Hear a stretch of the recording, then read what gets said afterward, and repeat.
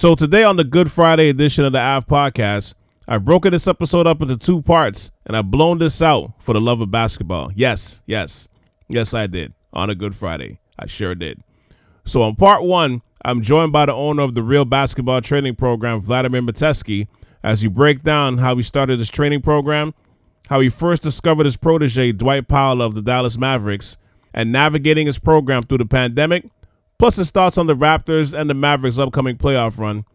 Then on part two of this episode, which will show up as two separate episodes on your podcast platform feeds, I'm joined by Ryerson Sports Hall of Famer Jan Michael Nation and Bill Gagnier, host of the Royal City Hoops podcast, as we share our picks for the NBA awards and our dark horse teams for the NBA conference. And yes, some more Raptors talk. We live in the GTA. Deal with it. Which reminds me, I took a year off from doing it because the Raptors were in Tampa playoff lists and planning for the NBA draft around this time, or close to this time. But now that they're back in the playoffs, I'm bringing this Raptors post-game episodes back out like a convertible. I'll give you more details to it at the end of part two, as well as the latest episode of my story. We'll get to all of that later. But for now, hit that like and favorite buttons wherever you listen to this podcast. And you know that South Sharav is available wherever you listen to them. You know that already. But rate, review, and subscribe to these episodes. Leave them comments on your favorite episodes. And for the love of God, don't be a hater. Hit me with all those 5 stars on Good Friday. Again, don't be a hater. You're way above being that type of person today. And check out the catalog over at SouthSharav.com for the past work. Once again, that's SouthSharav.com. It's the AV Podcast with Cal C on South Sharav Radio. Part 1. Here we go. Welcome to the AV Podcast with Cal C on South Sharav Radio.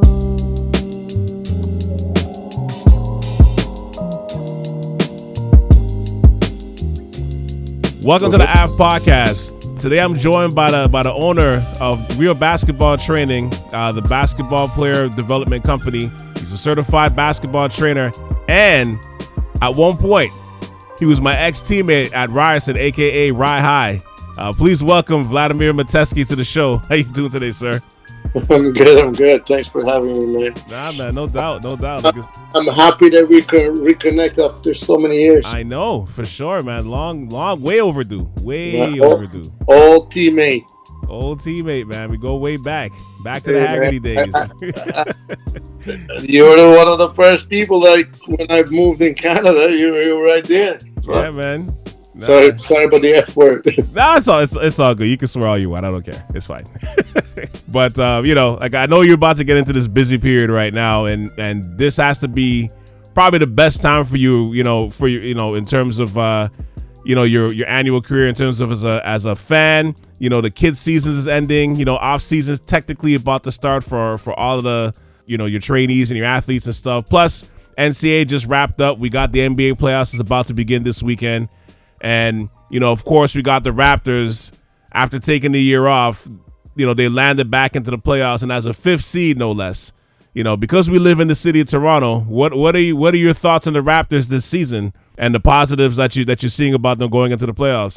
Honestly, I like our team. I like the Raptors. I like the versatility that they have.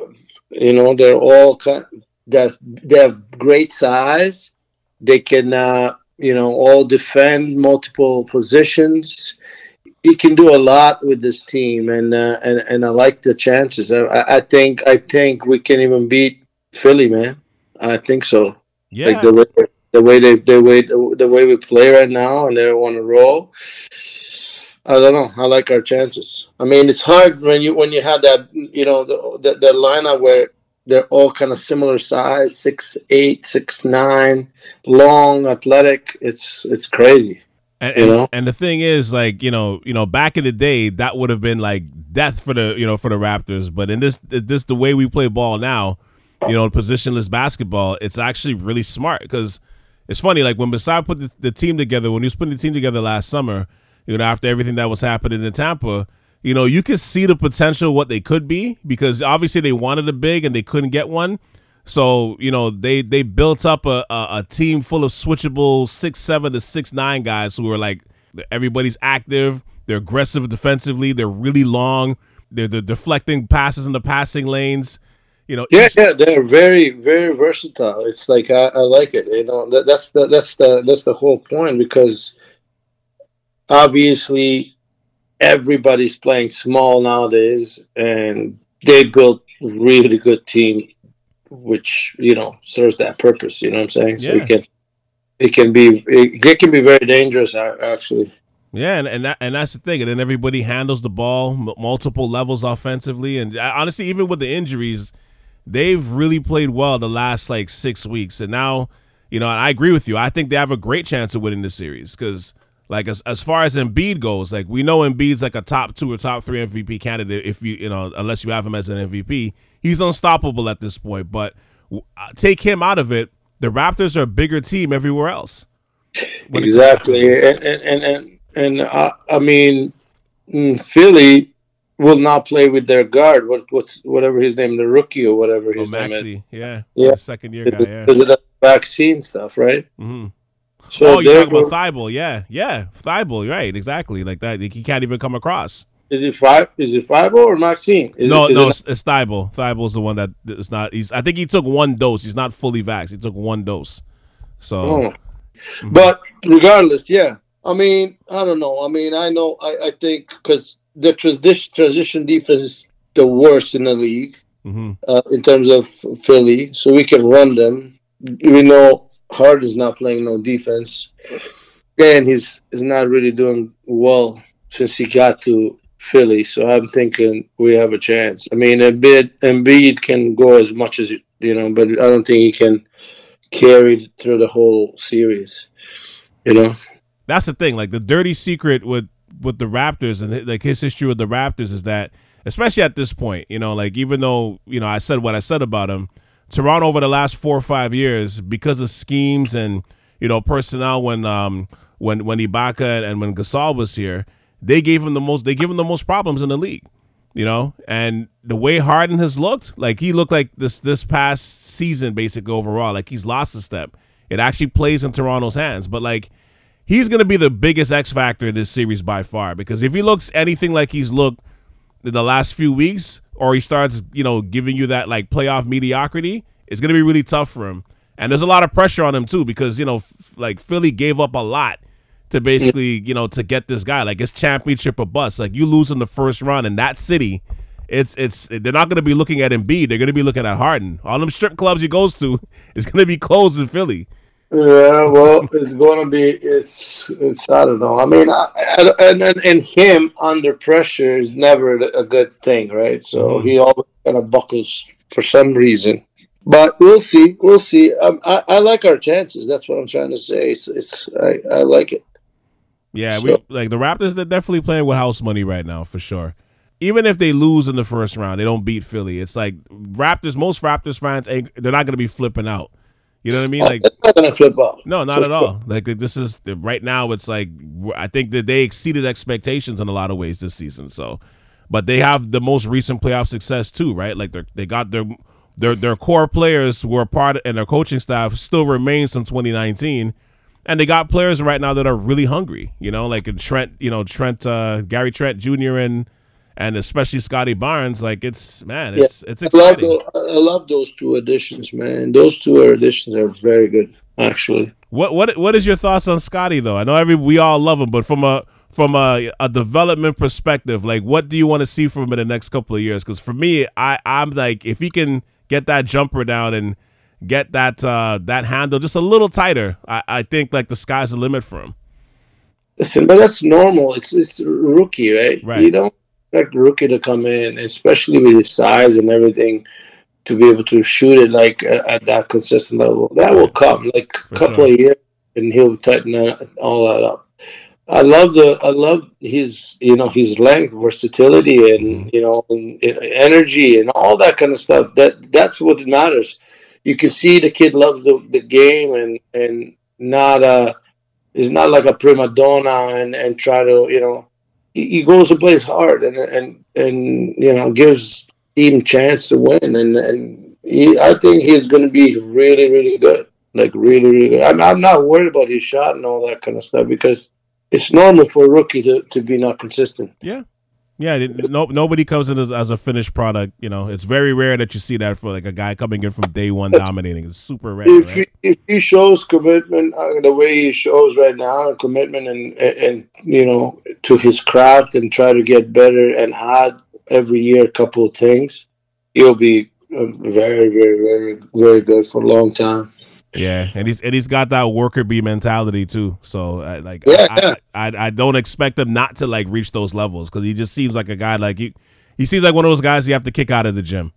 Yeah, well, that's what I said. It looks like he loves the game. He likes the whole process of what goes behind to be great, right? So looks like it. So. On the flip side, going in the West a little bit, like how far do you see the Dallas Mavericks going this playoffs, especially now that they got home court advantage for at least the series in the first time during this Luka era? Oh man, they're another team they're very versatile and deep. Like they don't have big players, but their defense started getting better, clicking. Luka started playing and passing a little bit more, and you can see a lot of people, a lot of the players got more engaged. And then once you get engaged, and then they play on the defensive side. Because before it was like Luka doing whatever, right? But now he started setting people up, and once you give them food, they can feel they're productive, and they can feel that there's value in them in the team, and they start playing hard. And their defense is really good now. And they have a chance too. They have a chance. I mean, I think they'll beat Utah, and then I'm not sure who's coming next after. I think is maybe the Suns. Yeah, it'd be the Suns, which would be tough. I would say that would be a tough one, but it's not doable. Well, I mean, they really impressed me this season because we all know like Porzingis wasn't fitting well with them, right? But. No. Like I didn't think they were going to take off like this after that trade. Like Jason Kidd has done a great job with settling this team down and giving them like a better defensive identity. But I think the thing right now, because I don't know if you saw this last night, but Luka pulled up lame. He's got a calf strain now, right? So I think he'll be fine. I mean, he's like a back home guy. I don't think his thick legs. I don't know. Like I think he'll be fine. Yeah, you don't think he's missing time? And he's gonna be. It's like a week until then, right? Unless it's a tear in a calf. You know what I'm saying? Yes, but if it's just a little bruise and stuff, I think he'll be fine. Yeah, I mean, I think for them to win this series, though, I think Luka's got to be at least close to 100%. Because I mean, we've seen Luka in the playoffs, and he's something else in the playoffs. He can beat teams by himself. Himself, yeah. I mean, shit, he almost did twice against the Clippers of the last 2 years, right? And you had two of the best perimeter defenders in the league, and they couldn't do nothing with him, right? So, and Utah doesn't have anybody for him right now. And this time has also some shooters that can close for him too. He can't do everything by himself. I like Spencer coming in on the team, very good. I like Bertans. He can shoot it. He can win you games sometimes with his freaky shots, and so they have a chance, man. And is Tim Hardaway is Hardaway Jr. coming back? Like he should be back in the playoffs? No, I don't know, not yet. I don't think so. Okay. And I love the way Dwight's playing too. Yeah. So finally, kind of, they click with Luka, and Luka figured out that look, I need to do this in order, to get away all the attention from him, right? So yeah. Brunson is also cooking too because he's been good the entire year. Jalen Brunson. Yeah. Oh, he's been really tough actually. Yeah. He's gonna get paid. Yeah. I don't know if it'll be Dallas though. I think somebody might overpay for him, but he's worth the money though. He's really good. 100%. He's really good. He kind of reminds me a little bit of Van Vliet. He's got a little Van Vliet in him. Just in terms he's not passing like Van Vliet. Oh no, not at all. Not at all. He's a scorer for sure. Yeah, he won't pass. This guy rarely passes. Yeah, he will pass at the last thing. If there's zero chance that he can do anything, he just passes them. But they have a chance.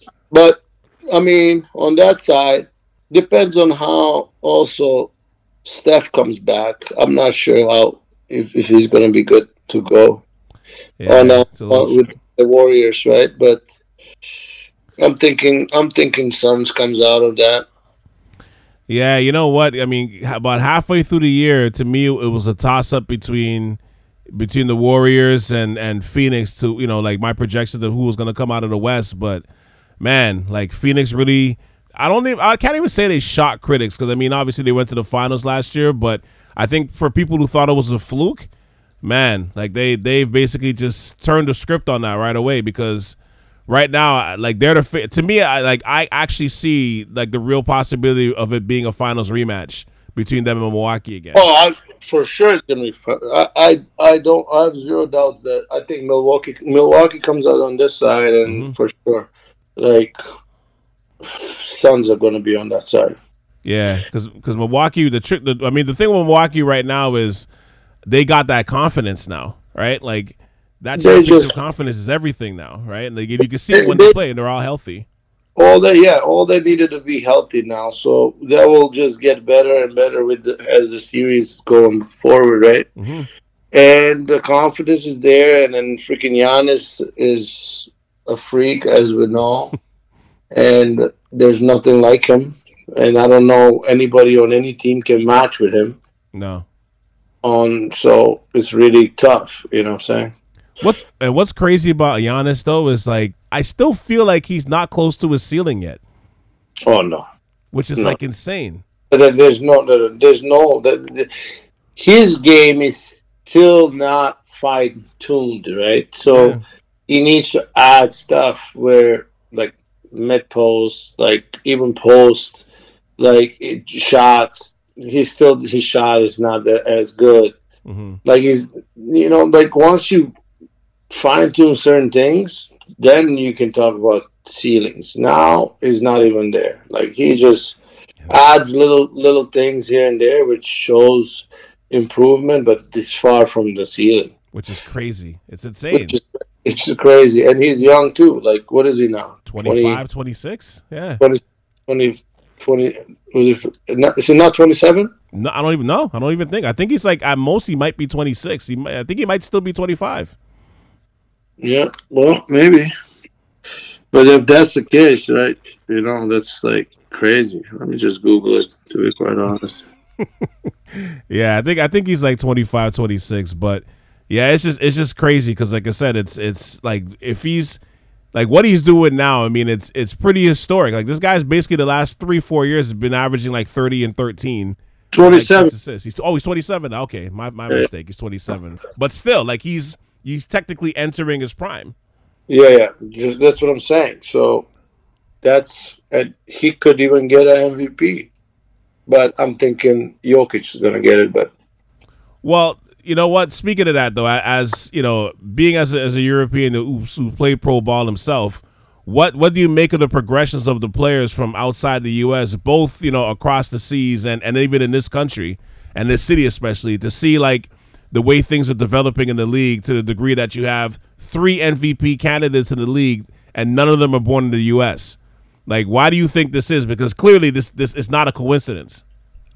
Listen, man, we always in Europe, and in the world, we always had good players. It was just back in the day, it was just closed off, and the perception of the European players, it was like soft and this and that. That was kind of the stigma, but we always had great players, and the IQ level is different, man. If you look at Jokic, he's like a freaking surgeon on the court, right? Like he's performing surgery. Like the way he plays, he's like 2-3 steps ahead of everybody. He's playing slow. Same thing with Luka. When you look at when you hear interviews with Luka, he says it's easier for me to score in the NBA than in Europe. In Europe, like this is something that. These kids are being drilled and taught the game to play the right way and to understand the game, and the IQ level is high. I mean, That's basically what it is. He plays with smarts. He's not the fastest, not the strongest, Jokic and all that kind of stuff, but he's just dominating with his head, pretty much. Yeah, and what's crazy too is, right, because the way the game is opened up now, and I love what I'm seeing here, because especially with those three guys, all of them are great, and they're all doing different things. Their games are truly unique. They're all like the same height, at least, you know what I mean? But they all have a great skill set. They're all dominant and unselfish, and it's like the way that they're all achieving their greatness in its own way. Because like it's funny because you saw a stretch where Embiid was like, oh my God, like this guy's the best player in the league, and then for about a 2-week stretch, you saw that with Giannis, right? Or like even last week where Giannis, he got 40 back-to-back 40-point games against Philly and the Nets. Right, yeah. and he swatted Embiid shot the game-winning block off the glass. So I'm like, man, I don't know, man. This MVP is going to be tight. And then you see Joker like later that night give you 38, 19, and 8. So you're just like, where the hell is this game going right now? All these guys are around the same age. Like it's it's like where are they taking this game right now? You know, they're good, man. They're very good. They're listen, they're dedicated too, and if you look at the way even Embiid approaches now, it was like how he was injury prone and all that. Yeah. This year changed everything, right? Changed his mentality, changed his workout routines. Mm-hmm. Got into it like I'm gonna get through entire season. What happened with Jokic too, right? Remember he fixed his body even better, and since then, like never turning back. I mean, they do everything necessary to just be good, and they don't care about the hoopla, the stardom, and all that kind of shit. They just hoop. Yeah. Yeah, because the other day the interview with Jokic when they were like, you're the first player who had 2,000 points and whatever.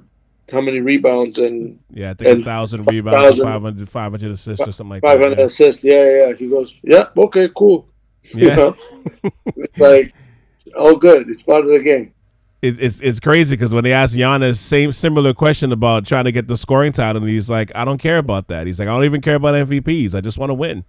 Yeah. He's like the mentality is different. Like the full integration of what Stern tried to implement, years back. It's here now, and it's only getting stronger. Like the amount of players coming from all over the world. And to touch on your point where you said that the mentality is different, like, I mean, with the talent pool is growing, even in the city alone, like you got elite players now that are coming from the city that like they legitimately think that, yeah, we're going to the league.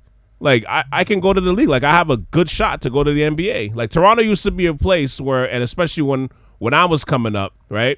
And, you go to these basketball camps and stuff. The only thing people knew about Toronto was the Blue Jays and Carabana, right? Exactly. Yeah, and now it's at a level to now where like I believe there's more NBA players from Toronto than there are from New York City, which is like that was unfathomable. Like even 15 years ago, coming up, New York was like the mecca of everything, and now you got more players from the GTA than there are from New York City. Like yeah.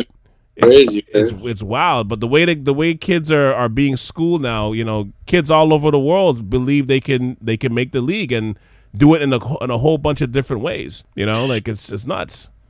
It definitely like the globalization of the game and everything just put a lot of options for a lot of players out there, man, and it's a great thing, especially for the new generations.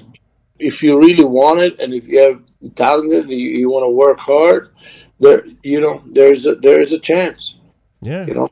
Back in the day, it wasn't like that. Doesn't matter. It was closed off. Nobody was looking outside. There was just everything was within the U.S.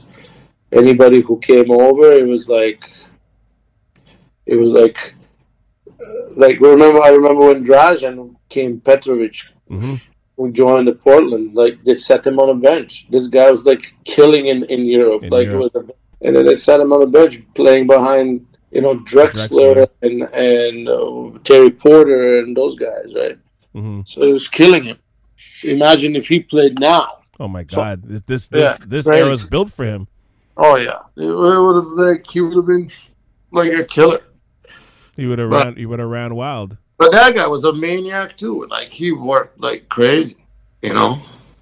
Yeah, and you hear the stories, and they used to say about how like he would just be destroying practices. You're right. He had to leave to basically to kind of spread his wings and explode.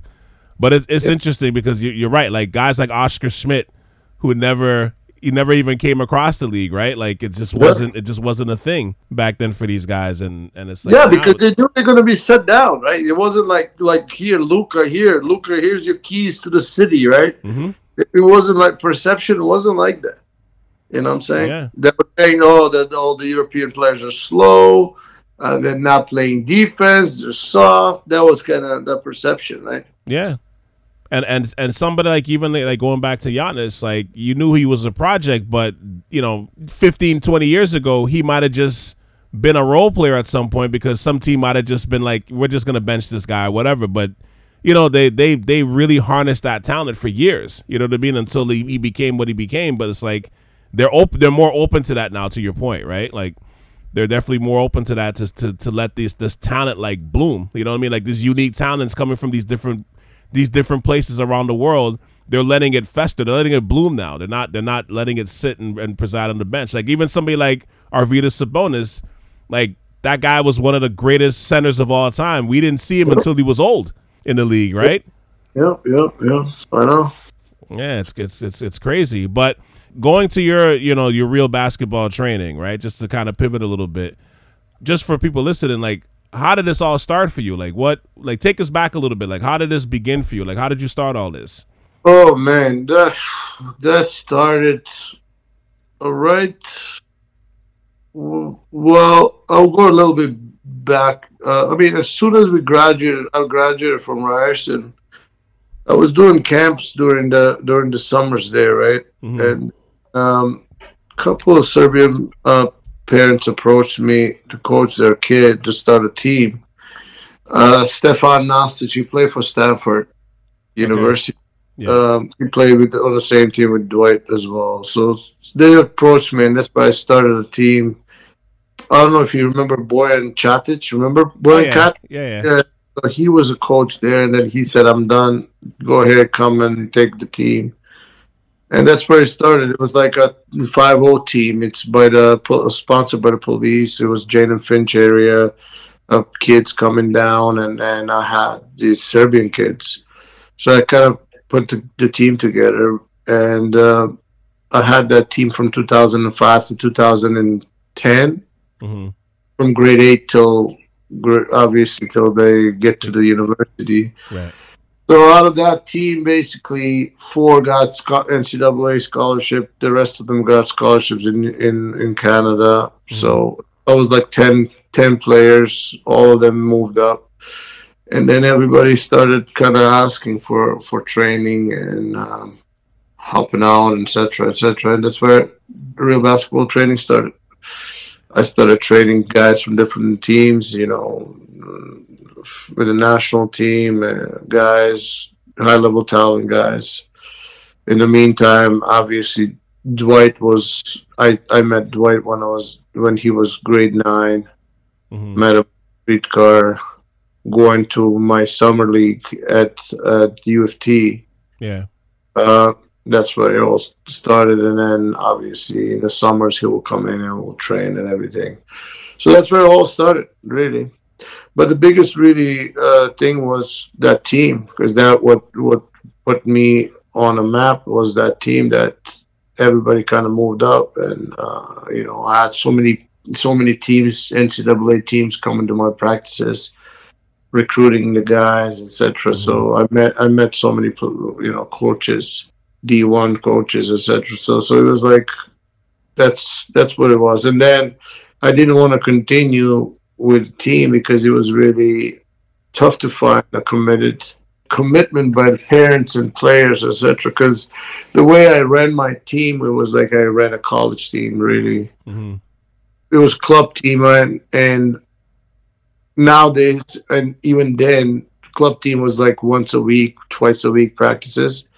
when I committed, I told them either I'm committing to 4 times minimum or nothing, right? So we practice 4 times a day, 4 times a week. Never played a home game, so we used our practices. Plus, we played somewhere else. So never had a March break, never had a winter break. We always went through training and everything. So starting September all the way to June, 9 months with video analysis, with psychology, activities, with ranking them during practices, to everything they could possibly you can think. I did it with these kids, monitor their grades, everything. So that's where it all started. And then, as soon as they graduated and then went forward, then I started the training, individual small group training, camps and stuff like that. And uh, then all these pros started coming through. I'm not sure if you know, like a couple of the agents started calling me and bringing some guys to train them, from the Dylan Brookses to Andrew Wiggins, obviously Dwight Powell, Andrew Nicholson, all the kind of guys that are you really know from Canadian league and Team Canada and stuff. Yeah, they will come down and they will train with me, and that ever since then I've been doing it, man. It's been from 2005 till now. But that 5-0 team gave you that foundation.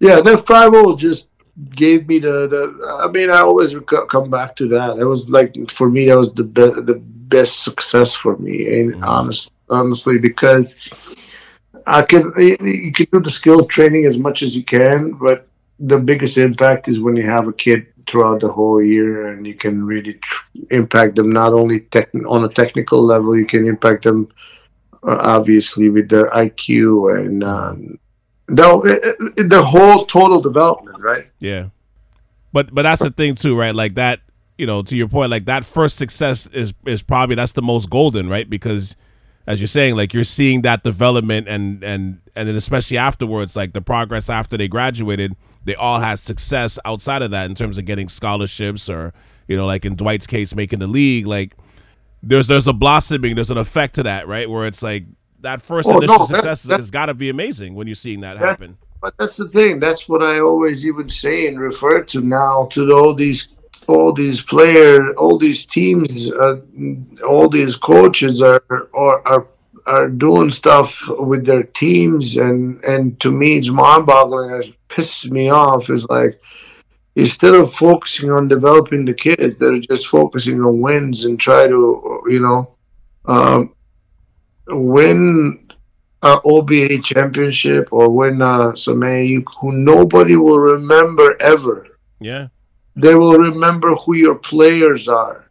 That's how they will remember you. If you move these players from 0 to 1 to 3 to whatever level you're going to bring them, that's how you're going to be remembered. Not if you won OBA championship, or you win OFSA or something, yeah, or OFSA or whatever, right? Or like, nobody cares. Nobody will remember in a couple of years who won it. But everybody will remember who your players were. Did you move them up? Did you help them get to the next level? That's the biggest key. Did you develop them properly, or just use them just for get wins and stuff like that? Mm-hmm. That's what I always train to my weakest player. I never was like focused on just the top kids. I wanted everybody to go forward, because that's how you really the team will be successful. Yeah, and if your weakest link is strong, then you got a strong foundation there. The top 3 guys, they don't even need me because they have talented and all that kind of stuff, right? Mm-hmm. I mean, they need me, but at the end of the day, they will still get attention. What about the rest of the guys that you committed and you promised and you have to get all of them to try to get better, because if they don't feel they're getting better and moving forward, they're not going to support the rest of it, right? So no, makes sense. So I guess at that point when everybody was getting scholarships, was that the point that you knew that you were going to basically stick with the training or pivot to the training side? That's the biggest thing was really commitment of players and for a team, right? And players and parents, right? Mm-hmm. Like I said, my philosophy is really we gotta grind, right? And then nowadays you don't have that, right? Yeah. You know, like the kids just moving teams, people promising them the easy way out and stuff like that. Yeah. So even started with my team. Like I remember I told you there was a police sponsored team. There, you know, it was kids from Jane and Finch dropping down, helping. You know, they were getting help so they can be active and get out of the streets and stuff. So I had kids like that, and then I tried to monitor in schools. I didn't even let them play during if they don't fix their marks, etc. I was keeping them on their toes. The accountability, yeah. Yeah, man. And then another organization showed up, which is based directly at Jane and Finch. I'm not sure if you know them or know all these organizations, but they took my kids because they promised them they won't ask them for marks. They won't do any of that stuff. And then all those Jane and Finch kids, they end up either dead or in jail or brain damage from being beaten up. Mm-hmm. So it was the biggest, saddest story ever. And a couple of them, they still around. They hit me up like they just can't stop thanking me, but that's not the point. The point is like the point was we needed. My commitment was to the kids to really keep them on the right path, and somebody promised them the easy way out, and the parents buckled on that, and that was it, and that was the saddest thing. You know, these times with the AAU stuff is definitely, you know, it's definitely competitive. It's definitely tough. You know what I mean? But and now there's with AAU and all that kind of stuff. Oh, there's so many teams out there. Everybody, as soon as you're tough on a kid, they're just going somewhere else where somebody will promise them anything, and you know that's not the way you're supposed to do it. But people do it, so that's why it's really hard for me to get involved. I really want to be involved in with a team, but that's why it's a lot of stress. It's just a lot of stress and it's a lot of, again, there has to be commitment. There has to be commitment. There has to be accountability for things that needs to be done. So right now, I got involved in coaching my son's team, right? And I got complaints from the parents. I'm too tough on the kids and stuff like that. I'm like, too tough. Like it's ridiculous. Mm-hmm. So I'm like, I added extra practice. Why are we adding extra practice? And it's free. And I'm like, what? Because the kids can't play, dribble the ball. They need to, get better. Mm-hmm. And I'm like, anyway. So it's different these days, man. It's kind of representative of the times that we're in right now. It's good and bad, but we have too many options for everything. You know what I mean? Yeah. Like from the way we watch TV, the places how we can eat food, how we can, like there's no commitment to anything, right? Like there's so many options for so many things. Like you're not beholden to like one thing, right? So I think that's it's kind of representative. I see that in my, looking at the community and stuff. Sometimes it's that too, right? Like where everybody's, and we're talking about this offline, even with the transfer portals. It's great, for the power for the kids, but there's also the flip side of it, right? Where it could kind of get a little messy, right? Like if kids aren't like they get put on that if they get put on that transfer portal and they don't get the right school, like now they're just stuck, right? Because somebody's in their ear telling them something, right? So they just try to take the path of least resistance. That's the way this society goes these days. You know what I'm saying? Mm-hmm. That's the problem. Because you don't develop character like that. You don't develop toughness. You don't develop, gratitude. You don't develop any of that stuff if you just really find an easier way to get things done, you know. And that's the issue, and that's why only certain kids survive through this, right? Even though everything is opened up, and even though everything is, a lot easier these days to in terms of kids to be seen, etc. You still only taking 400 players in the NBA. I What know. happened to the rest of them? I know. That's it. You know what I'm saying? There's only so So much leagues that goes around too. yeah, and then that's what it is, and only so many kids get scholarships, and so many kids, like, only how much percent they go to the NBA out of those. It's really tough, and only the one that they're really committed, that love the game, that love the grind, that will go Yeah. for. Otherwise, you're gonna get exposed, and we've seen how few NBA number one picks being exposed when they got drafted. So just because they didn't have the work ethic, or that somebody was blowing in their ears, they're great and stuff like that, and as soon as you tell them no, you're not, then they buckle, right? And Yeah. yeah, I had an instance the other day. I'm like, I was hired by this club team to train some team, whatever, and this team's supposed to be number one team, etc. But they're like sloppy. They're like missing layups, doing this and that. I'm like, and I got them together. I'm like, yo, what are you guys doing? Are you guys supposed to be number one team, and this is what you're showing me? Either you are really good, or I mean, I told them, like, I was trying to motivate them, right? So I'm trying to tell them, like, you're either beating some bad teams. So what happens when you get the really good teams? They're really you are skilled and they're focused, etc. You're not gonna win those games if you don't get focused now and figure all these things out now. Don't get complacent just because you're beating teams right around. And they tell their parents, and the parents complain, why did I tell them this stuff to the kids? Hmm. I'm in shock. I'm like, what?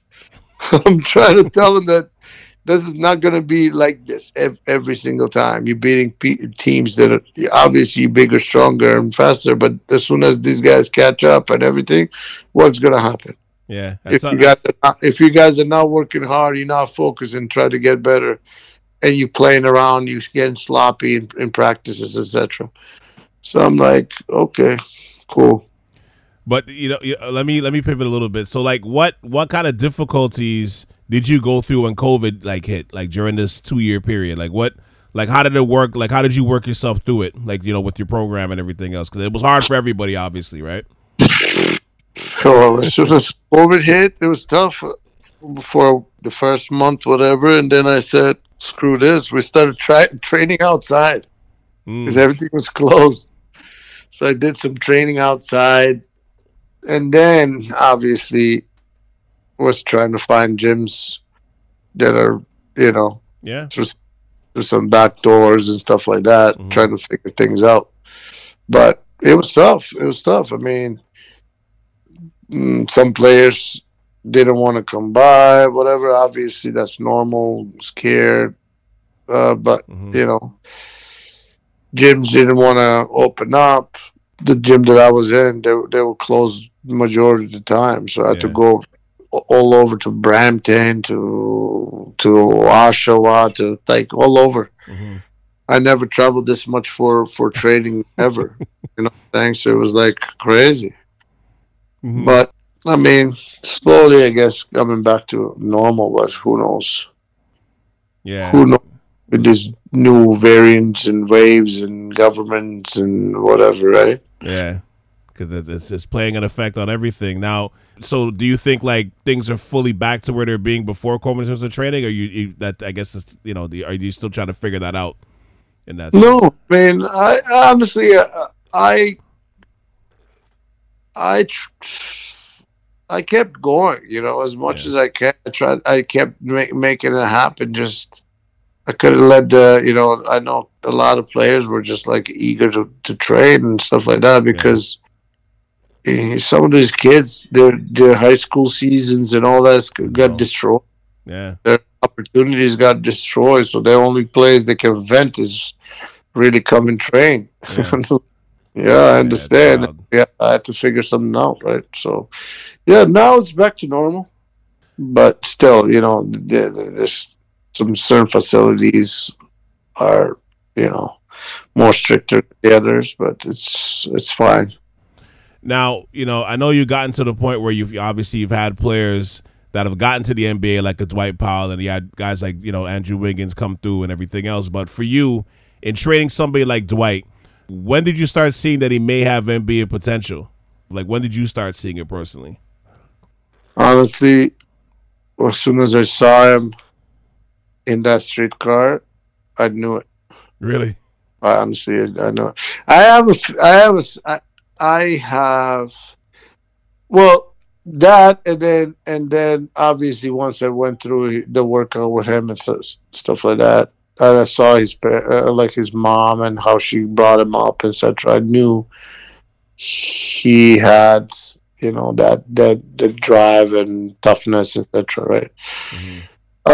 But like I have really good sense of, like, when I see somebody to kind of have to spot a talent, right? Mm-hmm. If I go in the gym, I can see, like, really. I've seen so many players. I can see really who has that it. Yeah. You know what I'm saying?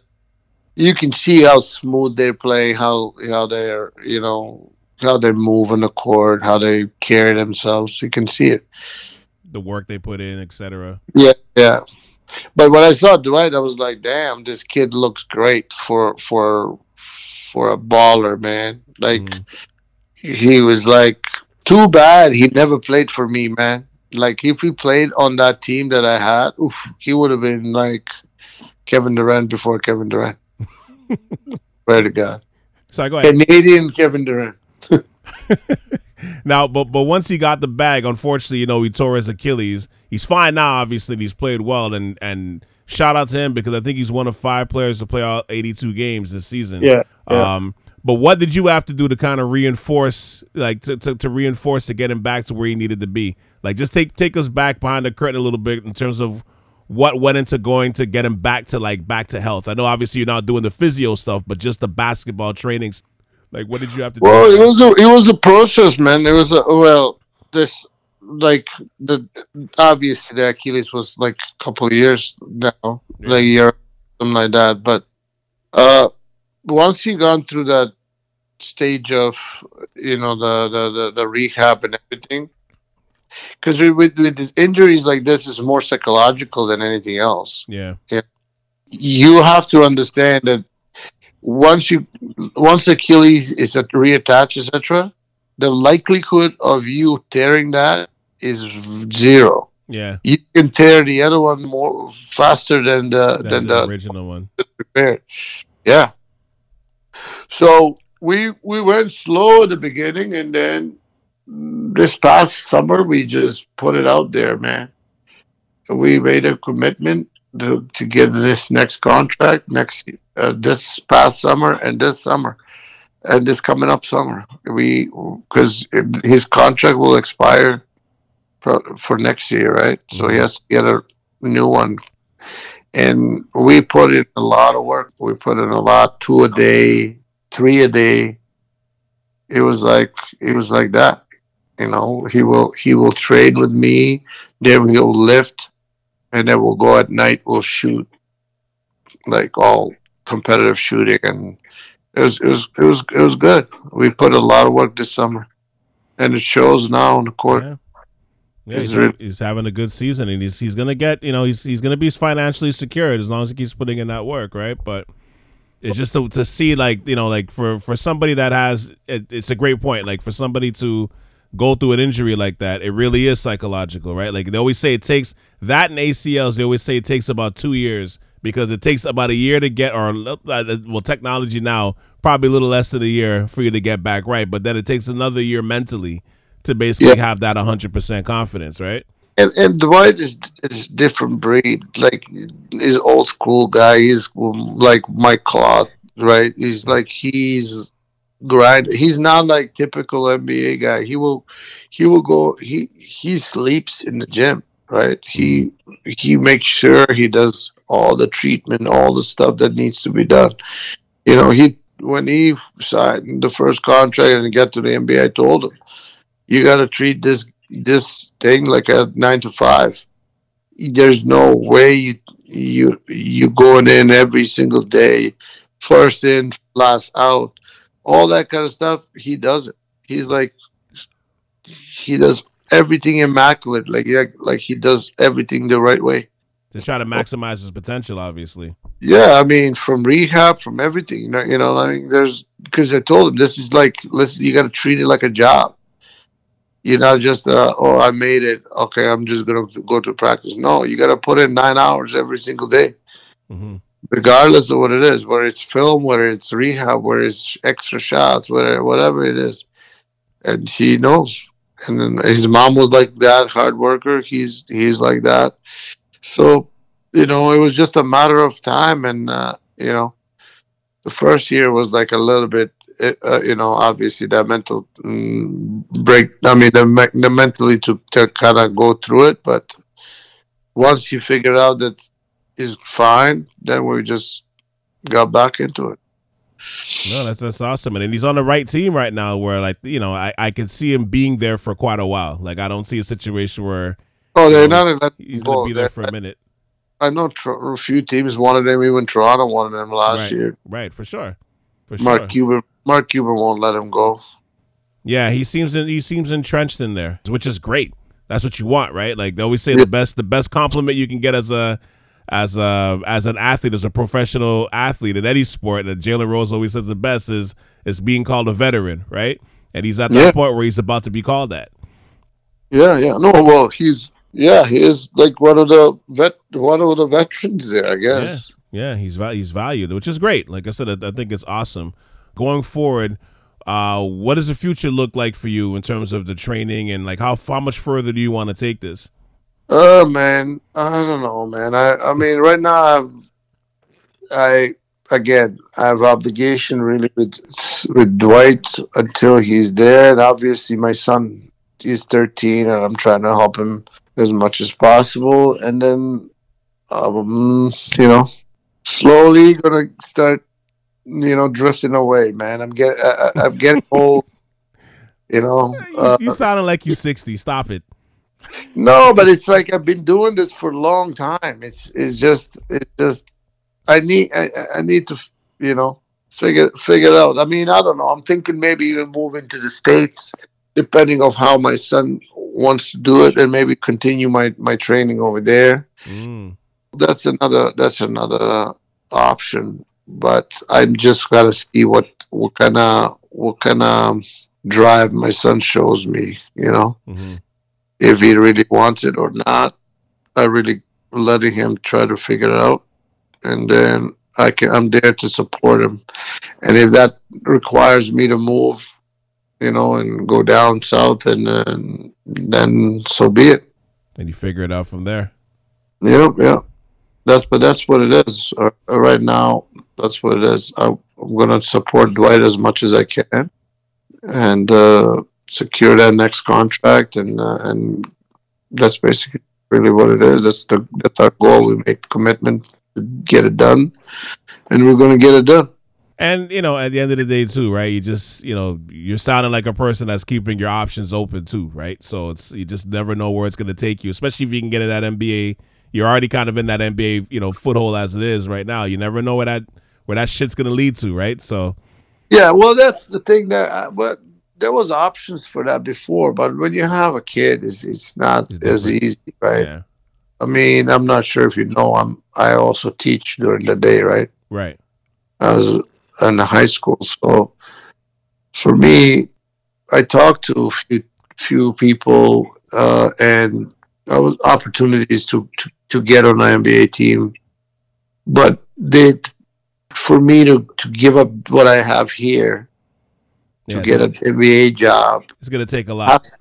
It has to be money-wise, has to be financially, has to be more than what I do here, because I don't want to give up if I go with the NBA team, then I won't see my son for during this best years of like when he needs me. Yeah, I won't be able to see him unless that financially is really that much more. Mm-hmm. But speaking to a few developing coaches that are in the NBA, and then telling me that what it is, and they're saying to me it's not even worth it. When I talk to them, what I do and how I do it, etc., they were like, "No, I wouldn't even do it." I mean, unless it's the offer is you really can't, Mm-hmm. But that's why I really never pursued that to the fullest. There was opportunities, but I didn't wanna be away from my son and not be able to see him. No, which makes total sense. But yeah, I guess you just got to weigh out the options and just go from there, see what happens. Well, yeah, that's what I'm saying. But those options are open, and especially when he gets older and he does whatever he does, right? Then if the opportunity comes in, that'll be ideal to join a team, etc., right? Yeah, no, absolutely. We're going forward though. Yeah, man. I'm like I said, I was saying to you offline, but I like what I'm seeing. You know what I mean? Like from your progress and everything over the last few years, from what I've been watching, and I mean, continued success, man. I want to see how far you take this. I really do. Appreciate I support that. Plus, it's Ride High blood, man. So it's kind of like they got to ride a little bit, So. Right. We had good times, man. Nah, for sure, 100%. But brother, listen, thank you so much for hopping on the podcast, man. And you're definitely welcome to come back, in the future. And anytime, with the pleasure, man. Just anytime you need me, I'm there. No, 100%, man. I appreciate you for coming on. And and sorry, before we go, just tell people where they can find you and find your accounts and different things like socials and social media and all that stuff. Like, just let people know where they can find you.